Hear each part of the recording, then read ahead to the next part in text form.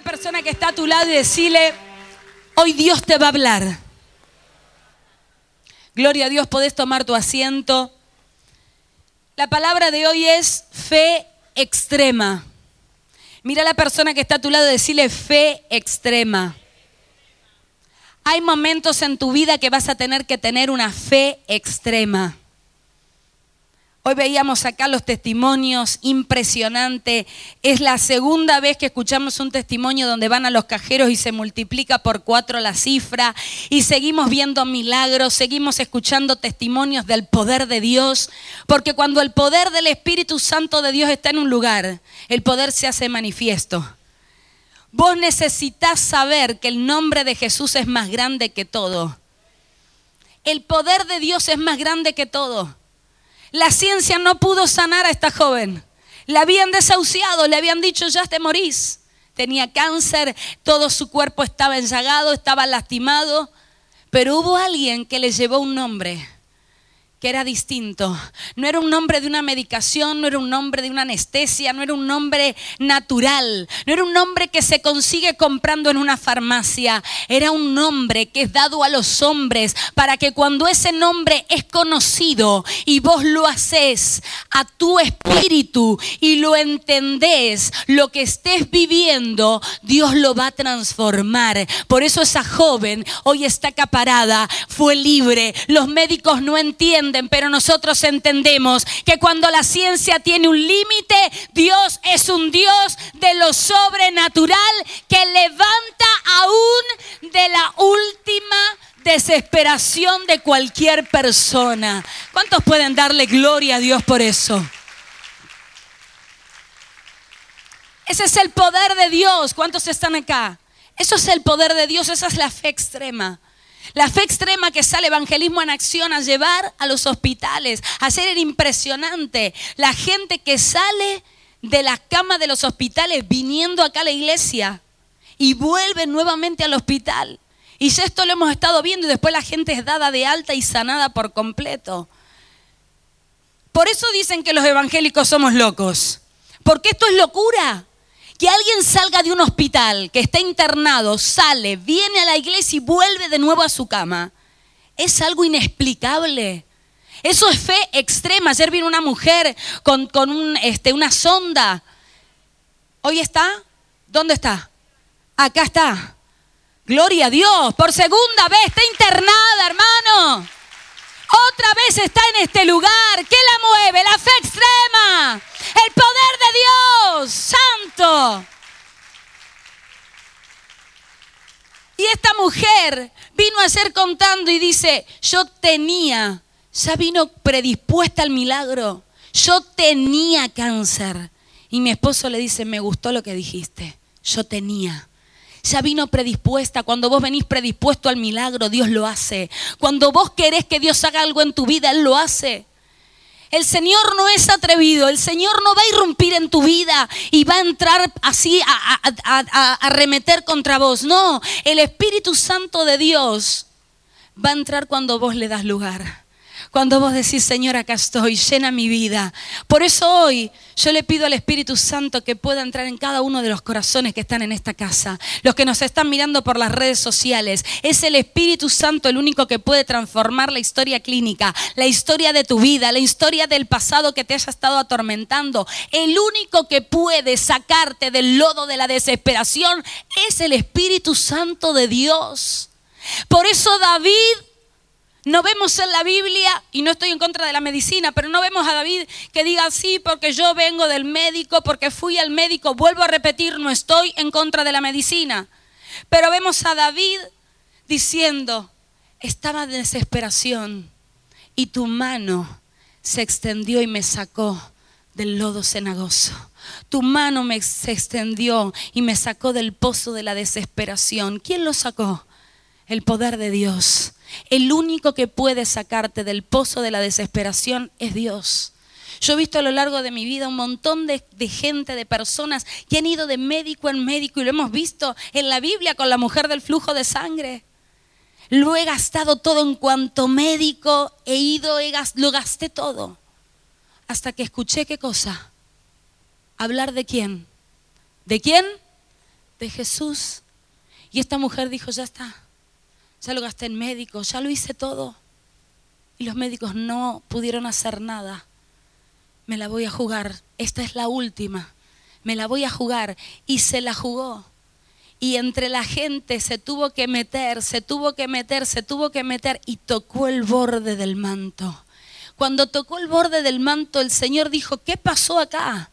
Poder salió de mí, ¿qué pasó? Y los discípulos lo miran como diciendo, maestro, la gente te está apretando, todo el mundo te está apretando y vos decís, ¿quién te ha tocado? No, alguien me tocó distinto, porque yo sentí que poder salió de mí. Yo sentí que alguien me arrancó algo. Yo sentí poder. ¿Habrá alguien en esta mañana que haya venido dispuesto a arrancar poder de Dios y decir, Señor, yo no me voy de este lugar sin arrancar poder? Yo quiero poder, yo quiero que vos digas, alguien me ha tocado. Yo quiero que escuchar que el Señor diga, alguien me ha tocado. ¿Habrá alguien en esta mañana que el Señor pueda decir, alguien me ha tocado? Alguien ha venido y ha pasado entre la multitud, a pesar de que estuvo en la cama, a pesar de que estuvo en las últimas. Esta mujer se levantó y fue al encuentro de Jesús. Jesús no fue a ella fue a Jesús. Hay veces que Jesús va a ir a vos, pero hay veces que vos vas a tener que ir a Jesús. Y esta mujer, así como tuvo fuerza para ir a tantos médicos, dijo, esta vuelta voy a ir a Él. Porque lo escuché, porque escuché. Y hoy acá hay mucha gente que porque escuchó, hoy está acá. Y Dios va a hacer un milagro. Hoy vas a tocar el poder de Dios. Y ese poder es el que te va a transformar. Es el poder de Dios quien te toca. No somos nosotros, no son nuestras manos, no es lo que nosotros te digamos. Es el poder de Dios. Es el poder del Espíritu Santo de Dios que transforma, que cambia, que liberta, que restaura, que sana, que bendice, que prospera. Es el poder de Dios. Vamos, si lo estás creyendo.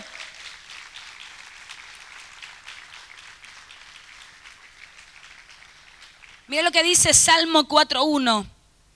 Acá está David hablando y dice, respóndeme cuando clamo, oh Dios de mi justicia. ¿Quién es Dios?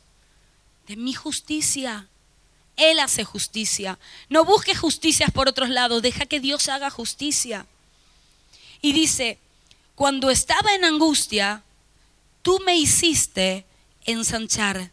Ten misericordia de mí y oye mi oración. Acá dice, cuando estaba en angustia, tú me hiciste ensanchar.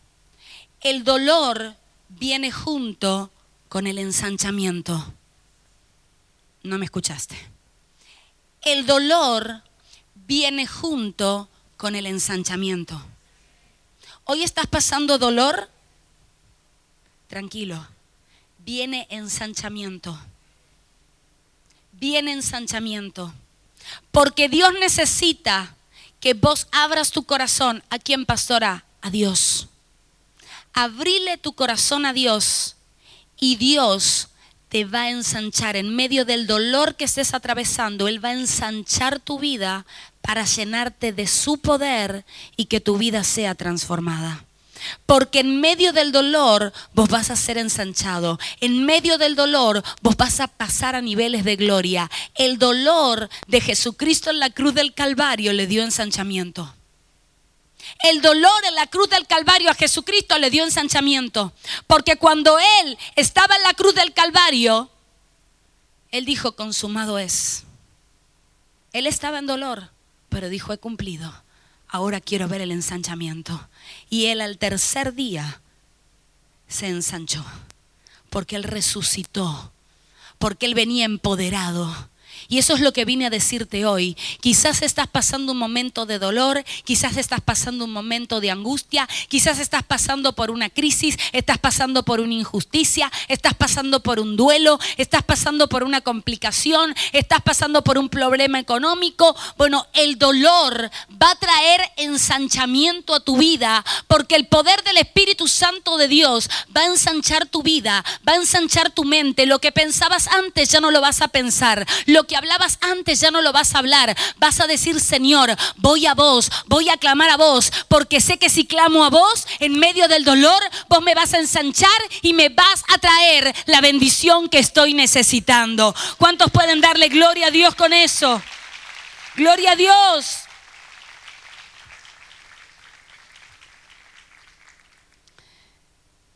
Cuando yo era chica, aproximadamente a mis 6 años, mis padres no conocían de Dios.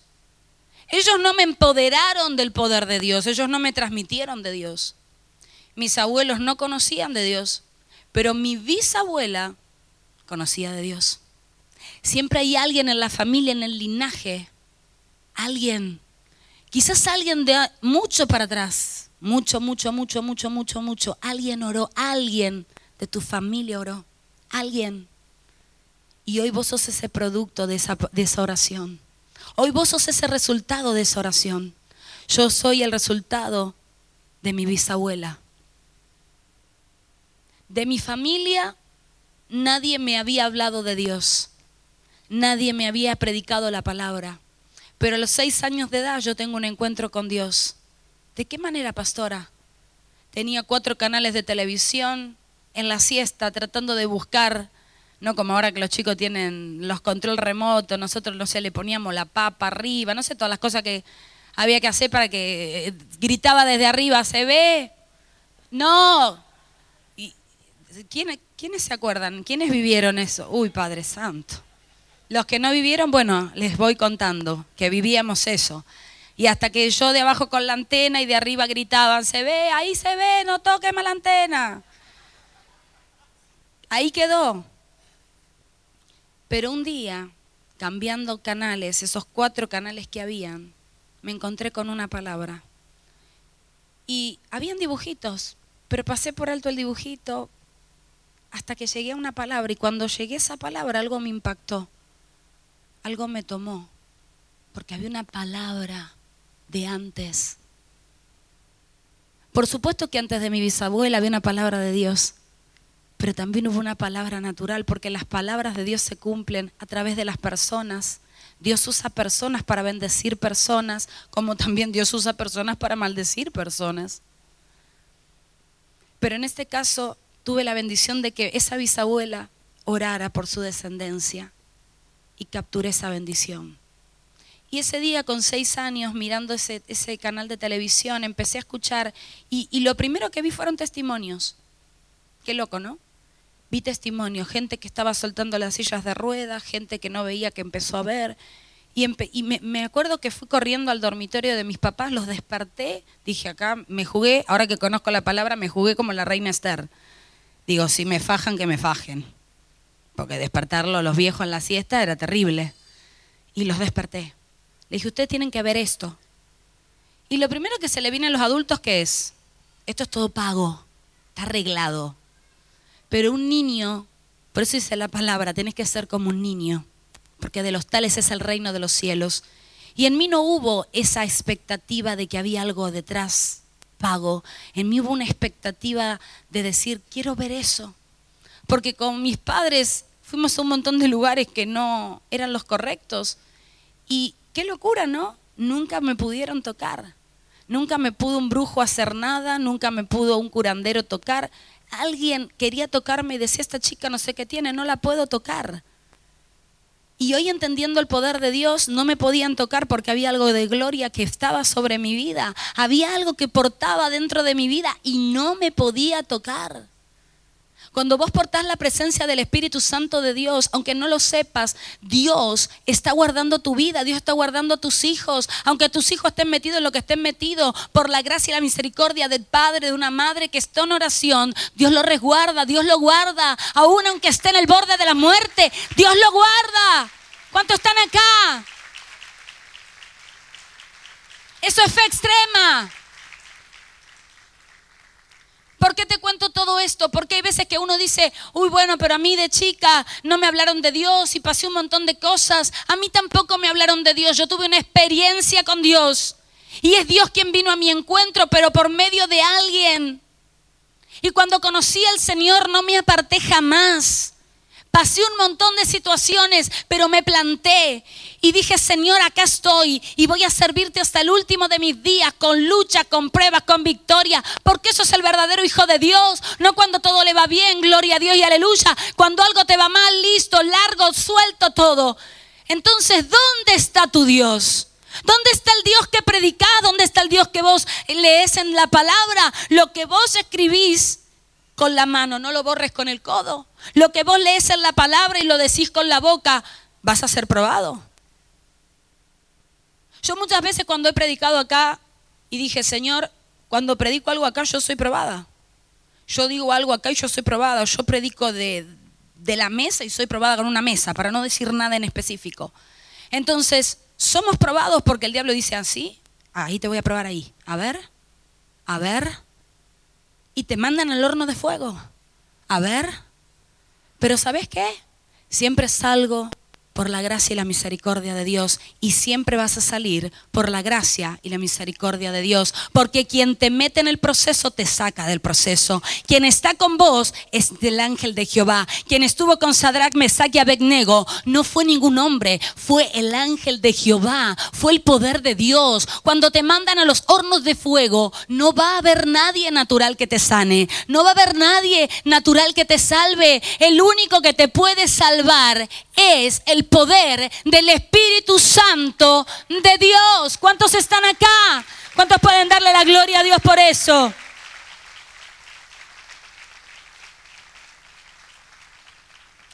Levanta la mano conmigo y decir, cuando Dios tiene un plan y cuando Dios me marca, no hay infierno que me pueda detener.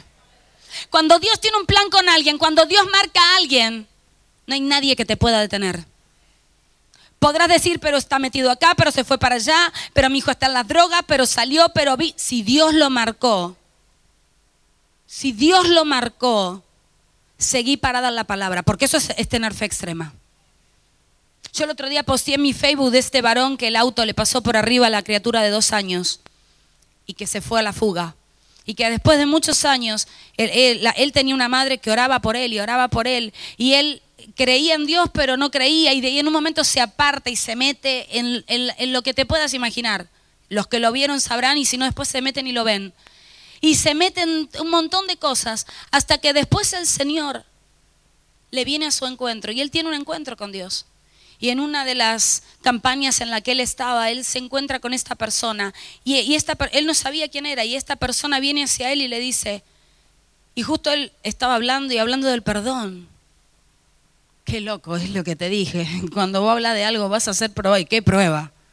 Y se le para el hombre adelante y le dice, espero me puedas perdonar. Yo fui el que maté a tu hijo de 2 años y me di a la fuga. Y en ese momento este hombre se quedó duro y dice, ¿qué hago? Y tenía por un oído como diciendo, este es tu momento, esta es tu ocasión. Y por el otro lado, perdonalo. Y por un lado y por el otro, y hasta que lo abrazó y lo perdonó. Y hoy están yendo por las naciones juntos predicando el evangelio. Decime si no es locura. Eso es tremendo, eso es perdón de Dios. Humanamente, si le pasa a alguien naturalmente hablando, ¿vos qué haces? Hay padres, hay madres hoy acá. ¿Qué haces? ¿Qué haces? Si te tocan un hijo, ¿qué haces?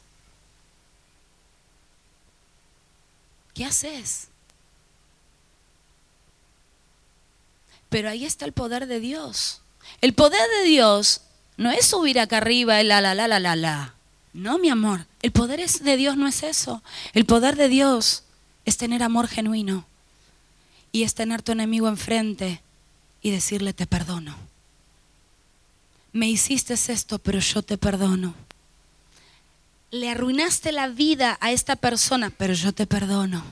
Yo te perdono. Eso es tener el amor de Dios. Si no, me dedico a viajar por el mundo y disfrutar la vida, hermano. Si voy a predicar del amor de Dios y no voy a tener perdón, me dedico a viajar por el mundo, a pasear y a vivir la vida. Si vamos a perdonar, tenemos que perdonar a todos. porque nadie está libre de pecados. Entonces, si Dios nos perdonó a todos, ¿quién somos nosotros para no perdonar? Hay gente que acusa con el dedo, vos no perdonás, vos perdonás, pero cuando te pasa a vos y tenés que perdonar, ¿qué haces? Si te tocan un hijo, ¿qué haces? ¿Perdonás o te las tomás? Yo perdono. Yo perdono. Porque Dios me perdonó primero. Yo decido perdonar. El perdón es algo que viene de Dios. Porque Él nos perdonó primero. Si Él no nos hubiera perdonado, hoy vos y yo no tendríamos la oportunidad de poder perdonar. Es una decisión perdonar. Y te voy a hablar de una mujer, tremenda mujer. Pero antes acá noté unas cosas. Dice, la naturaleza nos forma, el pecado nos deforma, el mundo nos conforma, la educación nos informa, pero solo la fe nos transforma. Solo la fe nos transforma. Si querés ver una persona transformada, mira sus frutos. Si lo que te dice lo hace, es un fruto. Si lo que te dice no lo hace, es un fruto no. Es un fruto raro.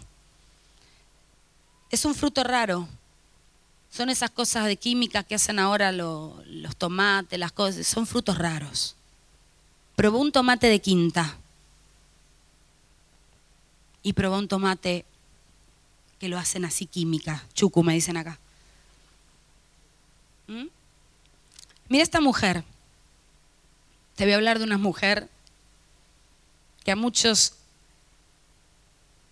esta palabra les va a tocar. Josué 2, del 1 al 24.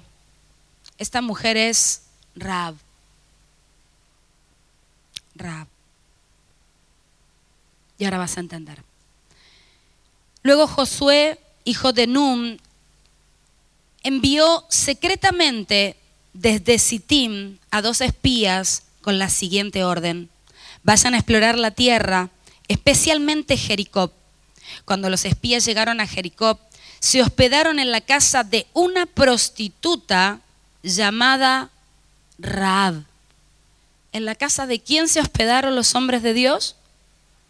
Esto a los religiosos le va a pegar, ¿eh? ¿En dónde? En la casa de una prostituta. Porque Dios tiene planes con todos, no es con algunos sí, con otros no. Con este sí, con este no. Este me cae bien, este no me cae muy bien, con este Dios no tiene plan. Dios tiene planes con todos, aún con el que has hecho lo más grosso de todos. Yo me admiré con el testimonio de mi infancia, ¿no? Cuando yo escuchaba a Gigi Ávila, que fue hasta la cárcel a hablar con el yerno que le había matado la hija. Eso es perdón. ¿Sí o no? Y eso es perdón de Dios. Un hombre natural no hace eso, no va ni a la cárcel. Pide condena de muerte. ¿Sabes lo que es que te maten tu hija? Y ir a predicarle el evangelio para que se arrepiente y se salve. Eso es tener a Dios. Eso me muestra el fruto de Dios. Yo he sido criticada muchas veces por perdonar gente. ¿Cómo perdonas? Pero iglesia, si somos pastores y estamos en una iglesia, ¿cómo no voy a perdonar? Tengo que perdonar. ¿Cómo dejaste entrar a este? ¿Cómo dejaste entrar al otro? Esto es un hospital. Jesús vino para los enfermos, no para los sanos. Vamos, dale gloria a Dios por eso. Y voy a seguir perdonando. Y miren acá, 2. Pero el rey de Jericó se enteró de que 2 espías israelitas habían entrado esa noche en la ciudad para esconder, para reconocer el país. ¿Cómo se enteró? Hay chusmas por todos lados. ¿Cómo se enteró? ¿Cómo se enteró? Se enteró. Porque cuando está la presencia de Dios, hasta el mismo infierno se entera. Cuando alguien de Dios porta y pisa un lugar, alguien se entera y te va a querer destruir. Te va a querer destruir. Porque ni bien pisaron la casa de Rahab, automáticamente el rey mandó a que los limpie. Pero mira lo que hace esta mujer, es tremendo. Del que menos te imaginas es el que te va a ayudar. Mira a la persona que está a tu lado y decirle, del que menos te imagines, ese te va a ayudar. Y del que pensás que te va a ayudar, te va a condenar. Dalo por hecho. Oh, Señor. 3 o 4. No, 3. Así que le envió a Rahab el siguiente mensaje: echa fuera a los hombres que entraron en tu casa, pues vinieron a espiar nuestro país. 4. Pero la mujer que se había escondido a los espías le respondió al rey: es cierto que unos hombres vinieron a mi casa, pero no sé quiénes eran ni de dónde venían. Salieron cuando empezó a oscurecer, a la hora de cerrar las puertas de la ciudad.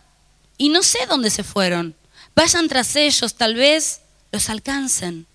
En realidad, la mujer había llevado a los hombres al techo de la casa y los había escondido entre los manojos de lino que allí se secaba. Los hombres del rey fueron tras los espías por el camino que llevaba a los vados del río de Jordán.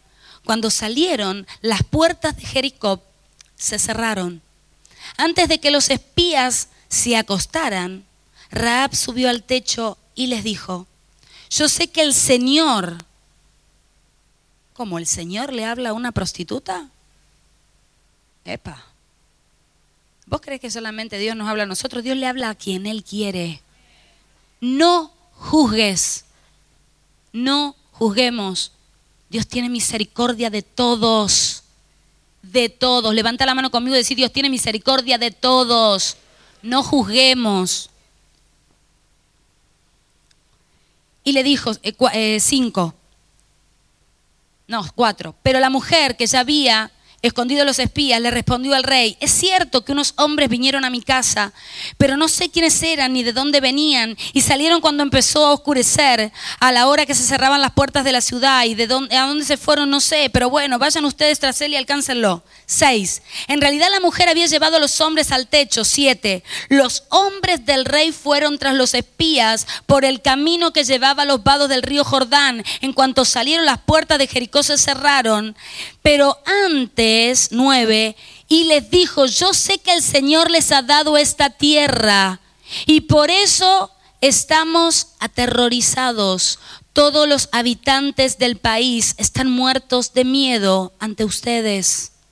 Tenemos noticias de cómo el Señor secó las aguas del Mar Rojo para que ustedes pasaran después de haber salido de Egipto. También hemos oído cómo destruyeron completamente a los reyes amorreos, Sihón y Og, al este del Jordán. Por eso estamos todos atemorizados, amedrentados tan chiquita la letra, y descorazonados frente a ustedes. Yo sé que el Señor y Dios es Dios de dioses, tanto el cielo como la tierra, es tanto Dios del cielo como de la tierra. Por lo tanto, les pido ahora mismo que juren en el nombre del Señor que serán bondadosos con mi familia como yo lo he sido con ustedes. Quiero que me den como garantía una señal, que perdonarán la vida de mis padres, de mis hermanos y de todos los que viven con ellos. Juren que los salvarán de la muerte. 14. Juramos por nuestra vida que la de ustedes no correrá peligro. Contestaron ellos: si no nos delatas. O sea, estos hombres le hicieron un juramento, pero le dijo: ok, nosotros vamos a hacer lo que vos nos pedís, pero vos no nos delates. Miren la misericordia de esta mujer. Por eso Dios fue a la casa de esta mujer. Esta mujer pensó en su familia. Levantar la mano conmigo y decir: pensó en alguien más. Cuando vos pienses en alguien más, Dios va a pensar en vos. Dios va a mandar dos personas de reino a tu encuentro. Dios va a pensar en vos. Cuando vos pensás en alguien más, Dios va a enviar a alguien para sacarte a vos y sacar a tu familia. ¿Cuántos dicen amén por eso? Gloria a Dios, dale fuerte el aplauso al Señor.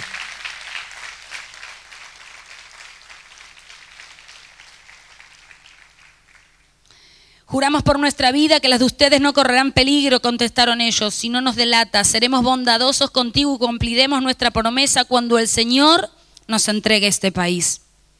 Entonces Rahab los bajó por la ventana con una soga, pues la casa donde ella vivía estaba sobre la muralla de la ciudad. Ya les había dicho previamente, huyan rumbo a las montañas para que sus perseguidores no los encuentren. ¿A dónde tenían que huir? Rahab sabía que en las alturas no había peligro. A pesar de que era una mujer pecadora, de que se las había mandado, ella sabía que en las alturas no había peligro. Y le dijo a los hombres de Dios, vayan a las alturas, porque ahí no van a haber peligro, no van a tener peligro. Y le había dicho previamente, se los dijo. Los hombres le dijeron a Rahab, 17, quedaremos libres del juramento que te hemos hecho si cuando conquistamos la tierra no vemos este cordón rojo atado a la ventana por la que nos bajas. Ese cordón rojo representa la sangre de Cristo, la misericordia de Dios.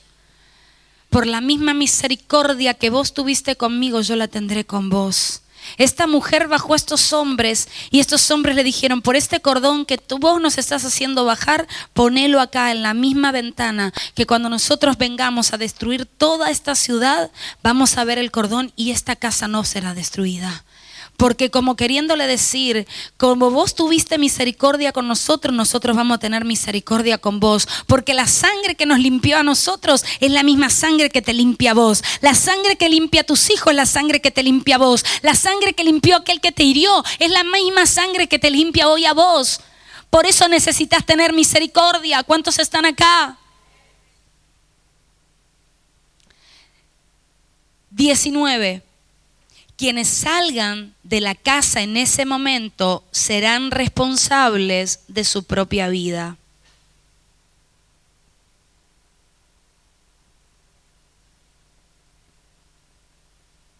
Cuidado con moverte del lugar donde Dios te dio una promesa, donde Dios juró bendecirte. Cuidado. Porque esta mujer le dijo, si cuando los varones le dicen en el 18, si cuando conquistemos la tierra no vemos que este cordón rojo atado a la ventana por la que nos bajas, además tus padres, tus hermanos y el resto de tu familia deberán estar reunidos ¿en dónde? En tu casa. Quienes salgan de la casa en ese momento serán responsables de su propia vida. Cuando te salís de la voluntad de Dios, no hagas responsable a otros. Vas a ser responsable vos de tu propia vida y a los que saques. Porque acá le dijo, tu familia, el que salga, serás responsable de lo que hagas.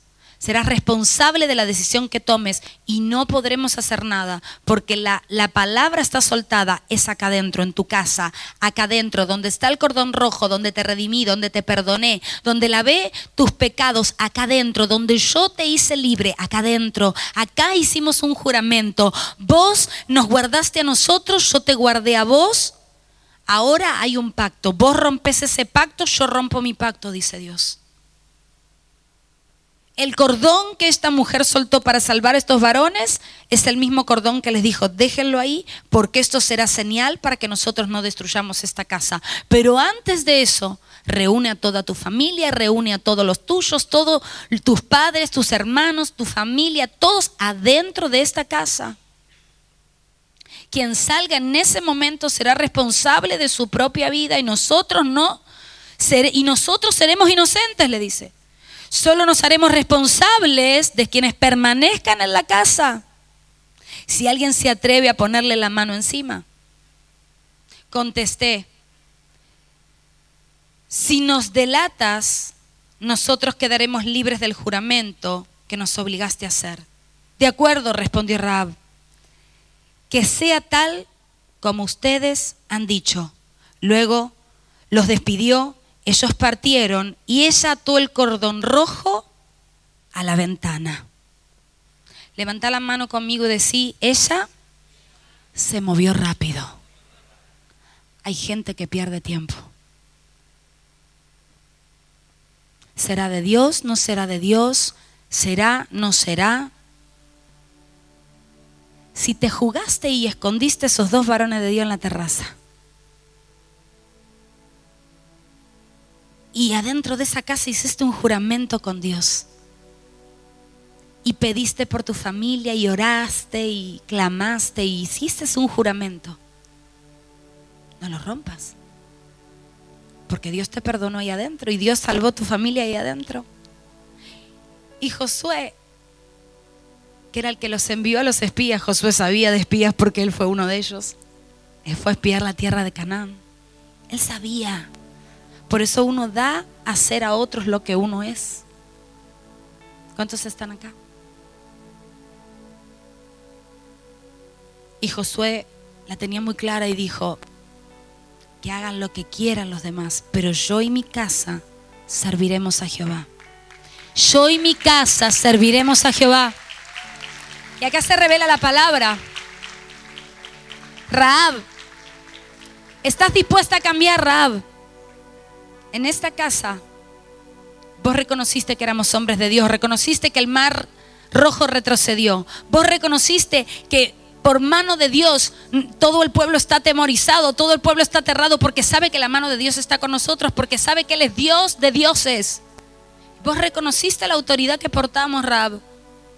Y como reconociste esa autoridad, Dios te va a reconocer a vos ahora. Y encima de eso pediste favor para tu familia, y de eso Josué sabe. De eso Josué sabe, porque si vos sos entrenado por un Josué, vos sabés el corazón de Josué. De eso Josué sabe. Vos pediste por tu familia y Josué sabe lo que es pedir por su familia. Yo y mi casa seremos salvos.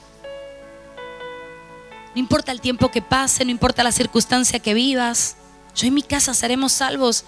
Por eso es fe extrema. Esta mujer estaba jugándose la vida. Eso es fe extrema. Esta mujer se jugó la vida por su familia. Esta mujer se jugó la vida por su familia porque le dijo, háganme un juramento que ustedes van a salvar a mi familia, que no van a morir, háganmelo, háganme el juramento. Viniste a pedir hoy por tus hijos, viniste a pedir hoy por tu esposo, por tu esposa, por tu familia, por tus nietos. ¿Por quién viniste a pedir hoy? Porque ¿sabes qué? Hoy estás pidiéndole a Dios algo y Dios te va a contestar, porque Dios es Dios de pactos. Pero no te muevas de la casa, porque adentro de la casa estás cubierto, pero si salís de la casa, ya Dios no se hace responsable, porque Dios te dio un milagro acá, Dios te va a bendecir acá. Dios hizo un pacto con vos acá. Si vos salís de ese pacto, ¿qué le dijo? Yo no me hago responsable. Yo no me voy a hacer responsable. Si alguien sale de la casa, yo no me hago responsable. Si algo pasa, yo no me voy a hacer responsable. Vas a ser vos la responsable si salís de esta casa. Serán tus familiares responsables si salen de esta casa. No me voy a hacer responsable, dijo.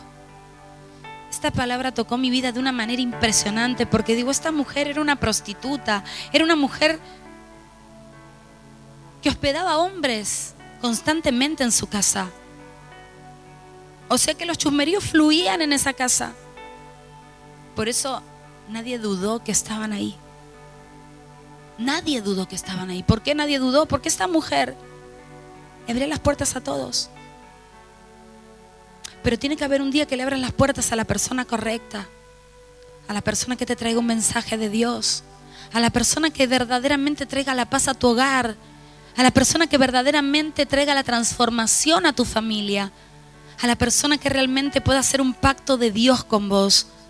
No un pacto de chusmerío, un pacto de Dios.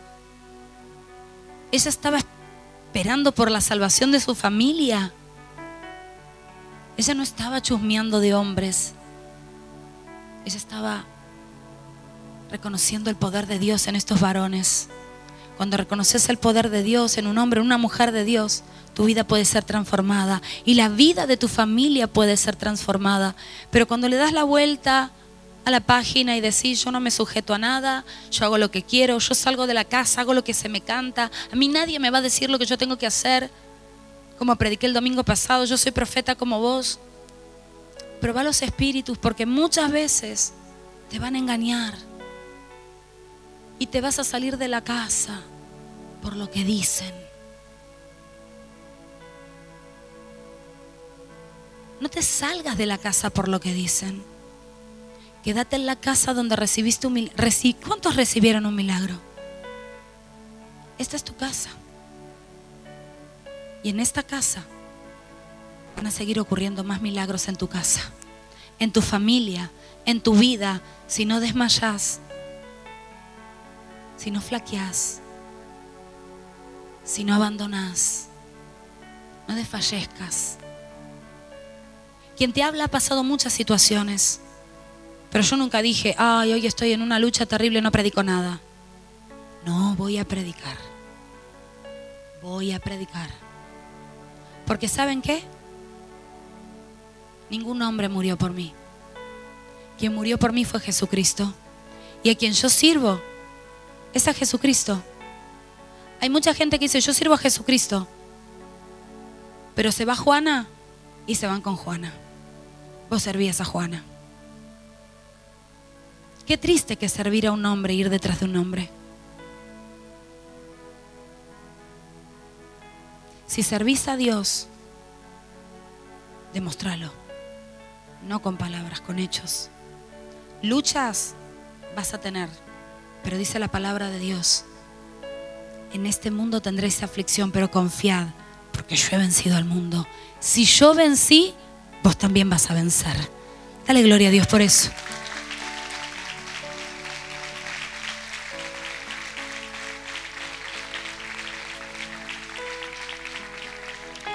Para terminar, 22, los hombres se dirigieron a las montañas y permanecieron allí 3 días hasta que sus perseguidores regresaron a la ciudad.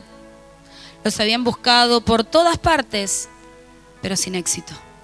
¿Cuántos días? 3. El cordón es símbolo de la sangre de Cristo. 3 días y no lo pudieron encontrar. Pero al tercer día, Jesucristo resucitó. Jesucristo resucitó. Hay días que vas a tener que esperar para tu milagro, pero son días. Cuando crees en la palabra de Dios son días, son meses, quizás en algunas ocasiones, quizás en otras serán años, pero es cuestión del tiempo que vos perseveres en Dios. Deja de perseverar en hombres. Yo no me voy a cansar nunca de repetirlo. ¿Saben por qué yo estoy acá parada? Por una promesa de Dios. Si yo me hubiera llevado por hombres, yo no estoy acá. Porque en 37 años de servicio he visto tantas cosas. ¿No te das cuenta que son hombres? ¿No te das cuenta que son mujeres? ¿Qué buscas? ¿A María Teresa de Calcuta? ¿A quién buscas? Búscalo a Dios. La gente viene a buscar hombre y tiene resultado de hombres. Vení a buscar a Dios. Cuando venís a buscar a Dios, vos cerrás los ojos y adorás. Cuando venís a buscar el hombre, estás observando, a ver qué. Deja de mirar a los hombres, míralo a Dios, porque los que miraron a Dios no serán avergonzados. Los que miran a Dios tendrán nuevas fuerzas. Tendrán nuevas fuerzas. Las fuerzas que hoy Dios ha puesto sobre mi vida ha sido porque siempre lo he mirado a Él. Con luchas, con pruebas, con victorias, con alegrías, con tristezas. Lo que me mantuvo en pie fue mirarlo a Dios. Porque si mirás al costado te hundís como Pedro. Míralo a Dios. ¿Cuántas veces te vas a hundir? Míralo a Dios. 23, los 2 hombres emprendieron el regreso bajando de las montañas. Vadearon el río y llegaron a donde estaba Josué, hijo de Nun. Allí le relataron todo lo que había sucedido. El Señor ha entregado todo el país en nuestras manos. Todos sus habitantes tiemblan de miedo ante nosotros. Él envió 2 personas que sabían traer buenas noticias. Rahab no le dijo que toda la ciudad. Rahab simplemente le pidió por su familia. Pero estos hombres de Dios dijeron, ya está. Porque si esta mujer prostituta sabe quiénes somos nosotros, todo el pueblo de Dios también lo sabe. Todo el pueblo de Jericó también lo sabe. Y ese pueblo teme a Dios. No le teme a los hombres, le teme a Dios. Así que Josué, vamos tranquilos porque Dios está con nosotros. Mira a la persona que está a tu lado y decirle, anda tranquilo. Si Dios está con vos, no vas a perder nada. Que las crisis, los problemas y las situaciones que vivas no sean para derribarte, que sean para abrirle la puerta a las personas correctas en tu vida. No te equivoques 2 veces con la misma piedra. Hay gente que se encariña con la piedra, no te encariñes con la piedra del error. No cometas 2 veces la misma situación, que con una te baste, que con una te alcance. Abrirle las puertas a gente que reconozcas que es gente de Dios. Porque Rahab le dijo, yo sé que ustedes son gente de Dios porque el mar retrocedió, porque ustedes vencieron a gente que estaba en cosas tremendas. Y yo reconozco que Dios es Dios de dioses, yo reconozco que ustedes portan la gloria de Dios. Cuando vos reconoces eso, Dios te va a poner en alto. Dios va a bendecir tu vida, Dios va a cambiarlo todo. Pero tenés que reconocerlo. Dios puede transformar a alguien, pastora, sí, pero si la persona quiere. Rahab quiso. Rahab era una prostituta, una mujer de la vida, pero Rahab quiso. Estaba cansada de abrirle la puerta a hombres inadecuados. Tiene que llegar un día en tu vida que le abras la puerta a cosas que te bendigan, a cosas que te edifiquen. Tiene que llegar un día que cierres tus oídos al rum rum. ¿Por qué sabía el rey que estaban en la casa de Rahab? Porque Rahab recibía a todos. Pero tiene que llegar un día que te canses de recibir a todos y recibas selectamente a la persona adecuada que traiga palabra de Dios. Si te trae chusmerío, no viene de Dios, porque el chusmerío levanta más chusmerío, más chusmerío, más chusmerío, más chusmerío, y es una pelota gigante que termina en una novela y lo demás es historia. Iglesia, estamos en los últimos tiempos. Prediquemos el evangelio. Hablemos de Cristo, no perdamos el tiempo hablando de la gente, hablemos de Jesucristo. Porque el diablo, mientras te entretiene hablando de Juan, de Pedro, de Andrés, del otro, de aquí, de allá, para acá, nos estamos perdiendo de lo más valioso, que es hablar de Dios, que es hablar de Jesús, que es ir a los hospitales, rescatar gente de la muerte. Tenemos que hacer eso, tenemos que ir a buscar a la gente que está en cautividad, aquel que quiere ser sanado, aquel que quiere ser restaurado. Tenemos que entrar en puertas y en casas como las de Rahab, pero no para convertirnos a ella, sino para que ella se convierta al poder del Espíritu Santo de Dios, que vos y yo portamos. ¿Cuántos están acá? Tiene que llegar un día que alguien cambie la vuelta y que no sea más de lo mismo. Mi esposo el otro día va a un supermercado muy conocido y cuando va a comprar le dice, ¿está registrado? No. Dice, pero yo compré estas cositas. Dice, no, se tiene que registrar. Si no está registrado no puede comprar ni un yogur. Dice, me hizo una cosa acá adentro. Todo está escrito. Todo está escrito. Y me dice, me mandó hasta los screens de pantalla. Me estoy registrando. Porque si no, no puedo comprar. Con el DNI tenés que registrarte para comprar. Eso es una alerta. Cristo viene. Cristo viene. Y viene por una iglesia limpia. Limpia tus oídos. Preocúpate por vos. Preocúpate por vos. La salvación es personal. A mí no me va a salvar el de al lado. La salvación es tuya y es mía. Y el compromiso es tuyo y es mío. Comprométete con Dios cada día y promete vos lealtad con Dios. Y cuando vos lo hagas, vas a tener encuentros tan tremendos con Dios que nada ni nadie podrá sacar la gloria que portás del poder de Dios. ¿Cuántos le dan un fuerte aplauso? Se ponen en pie, adoración.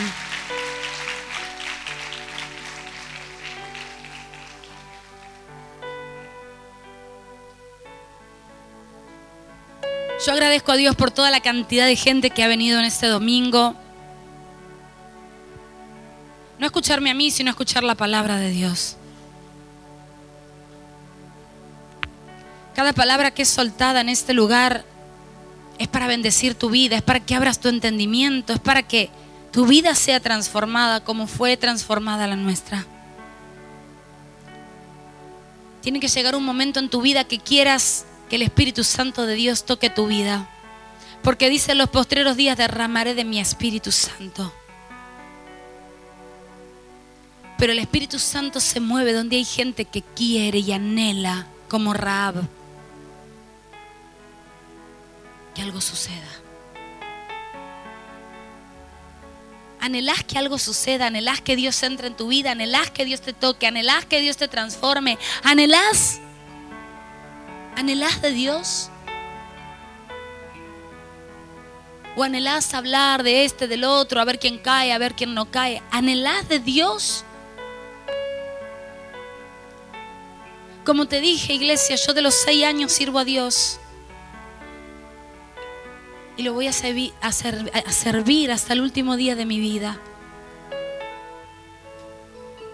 Cada día seremos moldeados, pero que nada ni nadie te quite del propósito de Dios.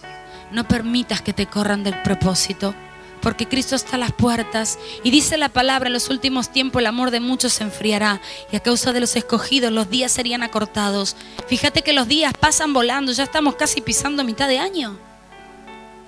Los tiempos se acortan, todo se aligera, y el enemigo también está apurado. Pero yo oro a Dios para que todo lo que haya querido venir a tu mente, para todo lo que haya querido venir a tu vida en confusión, en distracción, espíritu de división, espíritu de contienda, de pelea, todo lo que haya entrado en tu casa, todo lo que haya, quizás le abriste la puerta a gente incorrecta, te pensaste que era la correcta, te equivocaste. Rahab se equivocó muchísimas veces, pero ella tenía un corazón y dijo: Señor, reconozco que ellos son varones de Dios. Y en esa casa de pecado, donde había pecado, ella hizo un juramento a Dios con esos hombres. Y su casa y su familia fueron salvas. Hoy tu casa y tu familia serán salvas a causa de una oración que soltarás, a causa de la permanencia dentro de tu casa y con ese cordón que es la sangre de Cristo, que te atarás a ese cordón, a esa pureza de Dios, y le dirás: Señor, yo no me suelto de este cordón, que es tu sangre que me ha lavado en la cruz del Calvario. No me voy a soltar. Esto es señal de que vos me lavaste a mí. Si me lavaste a mí, podés lavar a otros. Y en esta casa podés ser lavado vos y toda tu casa. Levanta la mano ahí donde estás. Padre, te damos gracias por este día. Señor, te damos gracias por este momento. Señor, te damos gracias porque sé que esta ha sido una mañana de sanidad, una mañana de perdón, una mañana de restauración, una mañana de abrir el entendimiento, de abrir los oídos, de abrir los ojos espirituales, de dejar que Dios haga. Porque como arranqué diciendo cuando David hablaba: Él es mi justicia. Deja de buscar justicia humana. Yo muchas veces busqué justicia humana y me fue mal, porque la justicia humana falla. Por eso vemos la ley que tiene los ojos tapados y los oídos tapados, porque tenemos una justicia vendada, humana, pero hay una justicia divina que no está vendada. Hay una justicia divina que va a sanar tu casa. Espera, mujer, varón, joven, jovencita. Espera. No te arrebates. Espera, que Dios tiene sanidad también para vos, para tu casa, para tus padres, para tu familia, para tus hijos. Pero tiene que haber un perdón genuino de adentro, tiene que haber una restauración, tiene que haber verdaderamente un perdón. Si yo te hablo de perdón y no perdono, yo no puedo perdonar, ni puedo ser perdonada. La palabra de Dios dice, si vos no perdonás, yo no te perdono. Así que si había hoy aquí alguien que estaba con falta de perdón, esta es la mañana para que vos pongas en tu boca esos nombres y los sueltes, los perdones. No te digo que te tomes mates con ellos, ni que vayas a la casa, pero pedile perdón en tu corazón. Y dice, Señor, lo suelto de mi vida, la suelto de mi vida, lo perdono. Si querés volverlo a ver o volverla a ver, sentite en libertad. Pero sé libre, porque el más grande de las opresiones es la falta de perdón. Porque eso te atraviesa el alma, la mente, no te deja vivir, no te deja respirar, no te deja sentir, te hace frío, te hace fría, no te deja sentir. Y por eso venís y te vas como venís. Porque hay un pasado de falta de perdón que está dentro tuyo que no te deja avanzar. Pero en esta mañana yo levanto mis manos al cielo y declaro y suelto sobre tu vida que el Espíritu Santo te invade, que el Espíritu Santo te llena de paz, te llena de ese amor que sobrepasa los entendimientos humanos. Como este varón pudo perdonar a ese hombre que pasó con su camioneta por arriba, esa criatura de 2 años, y se dio a la fuga. Que vos hoy puedas perdonar, quizás son cosas menores, mayores, no las sé. Pero si hablamos de un Dios de perdón, tenemos que perdonar. ¿Cuántas veces, pastora? 70 veces 7. Las veces que te sean necesarias. Pero pastora, me rasgaron el alma, perdoná. Pero pastora, me iría, perdoná. Pero pastora, perdoná. Vos perdoná.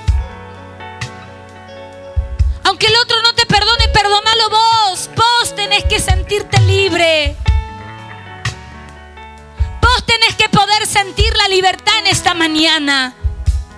Hay gente sirviendo a Dios con falta de perdón. Y su vida es un colador. Reciben pero se cuela. Venís a la iglesia y te vas. Y te llenás pero volvés a vaciarte. ¿Por qué? Porque estás llena de agujeros, de traiciones, de dolores, de angustias, de resentimiento, de odio, de rencor. De un pasado que nunca parecería tener fin. Es hora de ponerle la tapa al enemigo. Porque el diablo te pone la olla, pero vos ponele la tapa. Basta. Se terminó. El perdón no te lo va a sanar una pastillita. Te va a dormir nada más. Pero en algún momento se te va a pasar el efecto y te vas a despertar y vas a volver a tener la realidad. Pero cuando Dios te restaura, te sana, vos ves el dolor pero no sentís. Vos ves la herida, perdón, pero no ves. Ya más esa cicatriz abierta, ese dolor abierto, esa herida abierta, ya fue cicatrizada, fue sanada, la ves, pero ya no te duele. Es una marca, ya no duele. ¿Cómo me doy cuenta, pastora, que no me duele? Porque lo ves y no te duele. ¿Cómo me doy cuenta que lo perdoné? Porque lo ves y no te duele. Porque lo ves y no te duele, pastora. ¿A usted le pasó? Sí, a mí me pasó un montón de veces ver gente que amé con todo mi ser, que me traicionaron, y verlos y perdonarlos, restaurarlos, abrirle las puertas de la iglesia y decirle entren de vuelta. 1 y 1000 veces lo haría, porque esta es una casa de restauración. Esta es una casa de bendición. Dios no nos echa fuera. ¿Quién somos nosotros para echar? Señor, bendice, Padre, desde el más niño hasta el más grande, Señor. Trae consuelo, Señor, si hay dolor, si hay angustia, si hay desesperación. Señor, trae paz. Señor, trae amor. Señor, trae consolación. El Espíritu Santo dice que Él es tu consolador. Él va a consolarte en los momentos de angustia. Él va a levantarte en los momentos de debilidad. Es el Espíritu Santo el que nos levanta. Por eso no empezó el ministerio de Pedro hasta que Pedro fue bautizado por el poder del Espíritu Santo. Cuando tenés el Espíritu Santo de Dios, es Dios quien te levanta. Un hombre puede tirarte, pero Dios jamás te tira. Dios te levanta. Dios te restaura. Dios no te acusa. Dios te levanta la mano para extenderla y levantarte del dolor, de la desesperación donde un hombre o una mujer pudieron haberte tirado. Dios te va a levantar, Dios te va a restaurar, Dios te va a llenar, Dios va a sanar todo lo que te ha lastimado. Hay gente que te ha hecho una autopsia, te abrió y te dejó, te abandonó, te sacó todo lo que quería saber de tu historia y te soltó y te dejó en quirófano abierto así.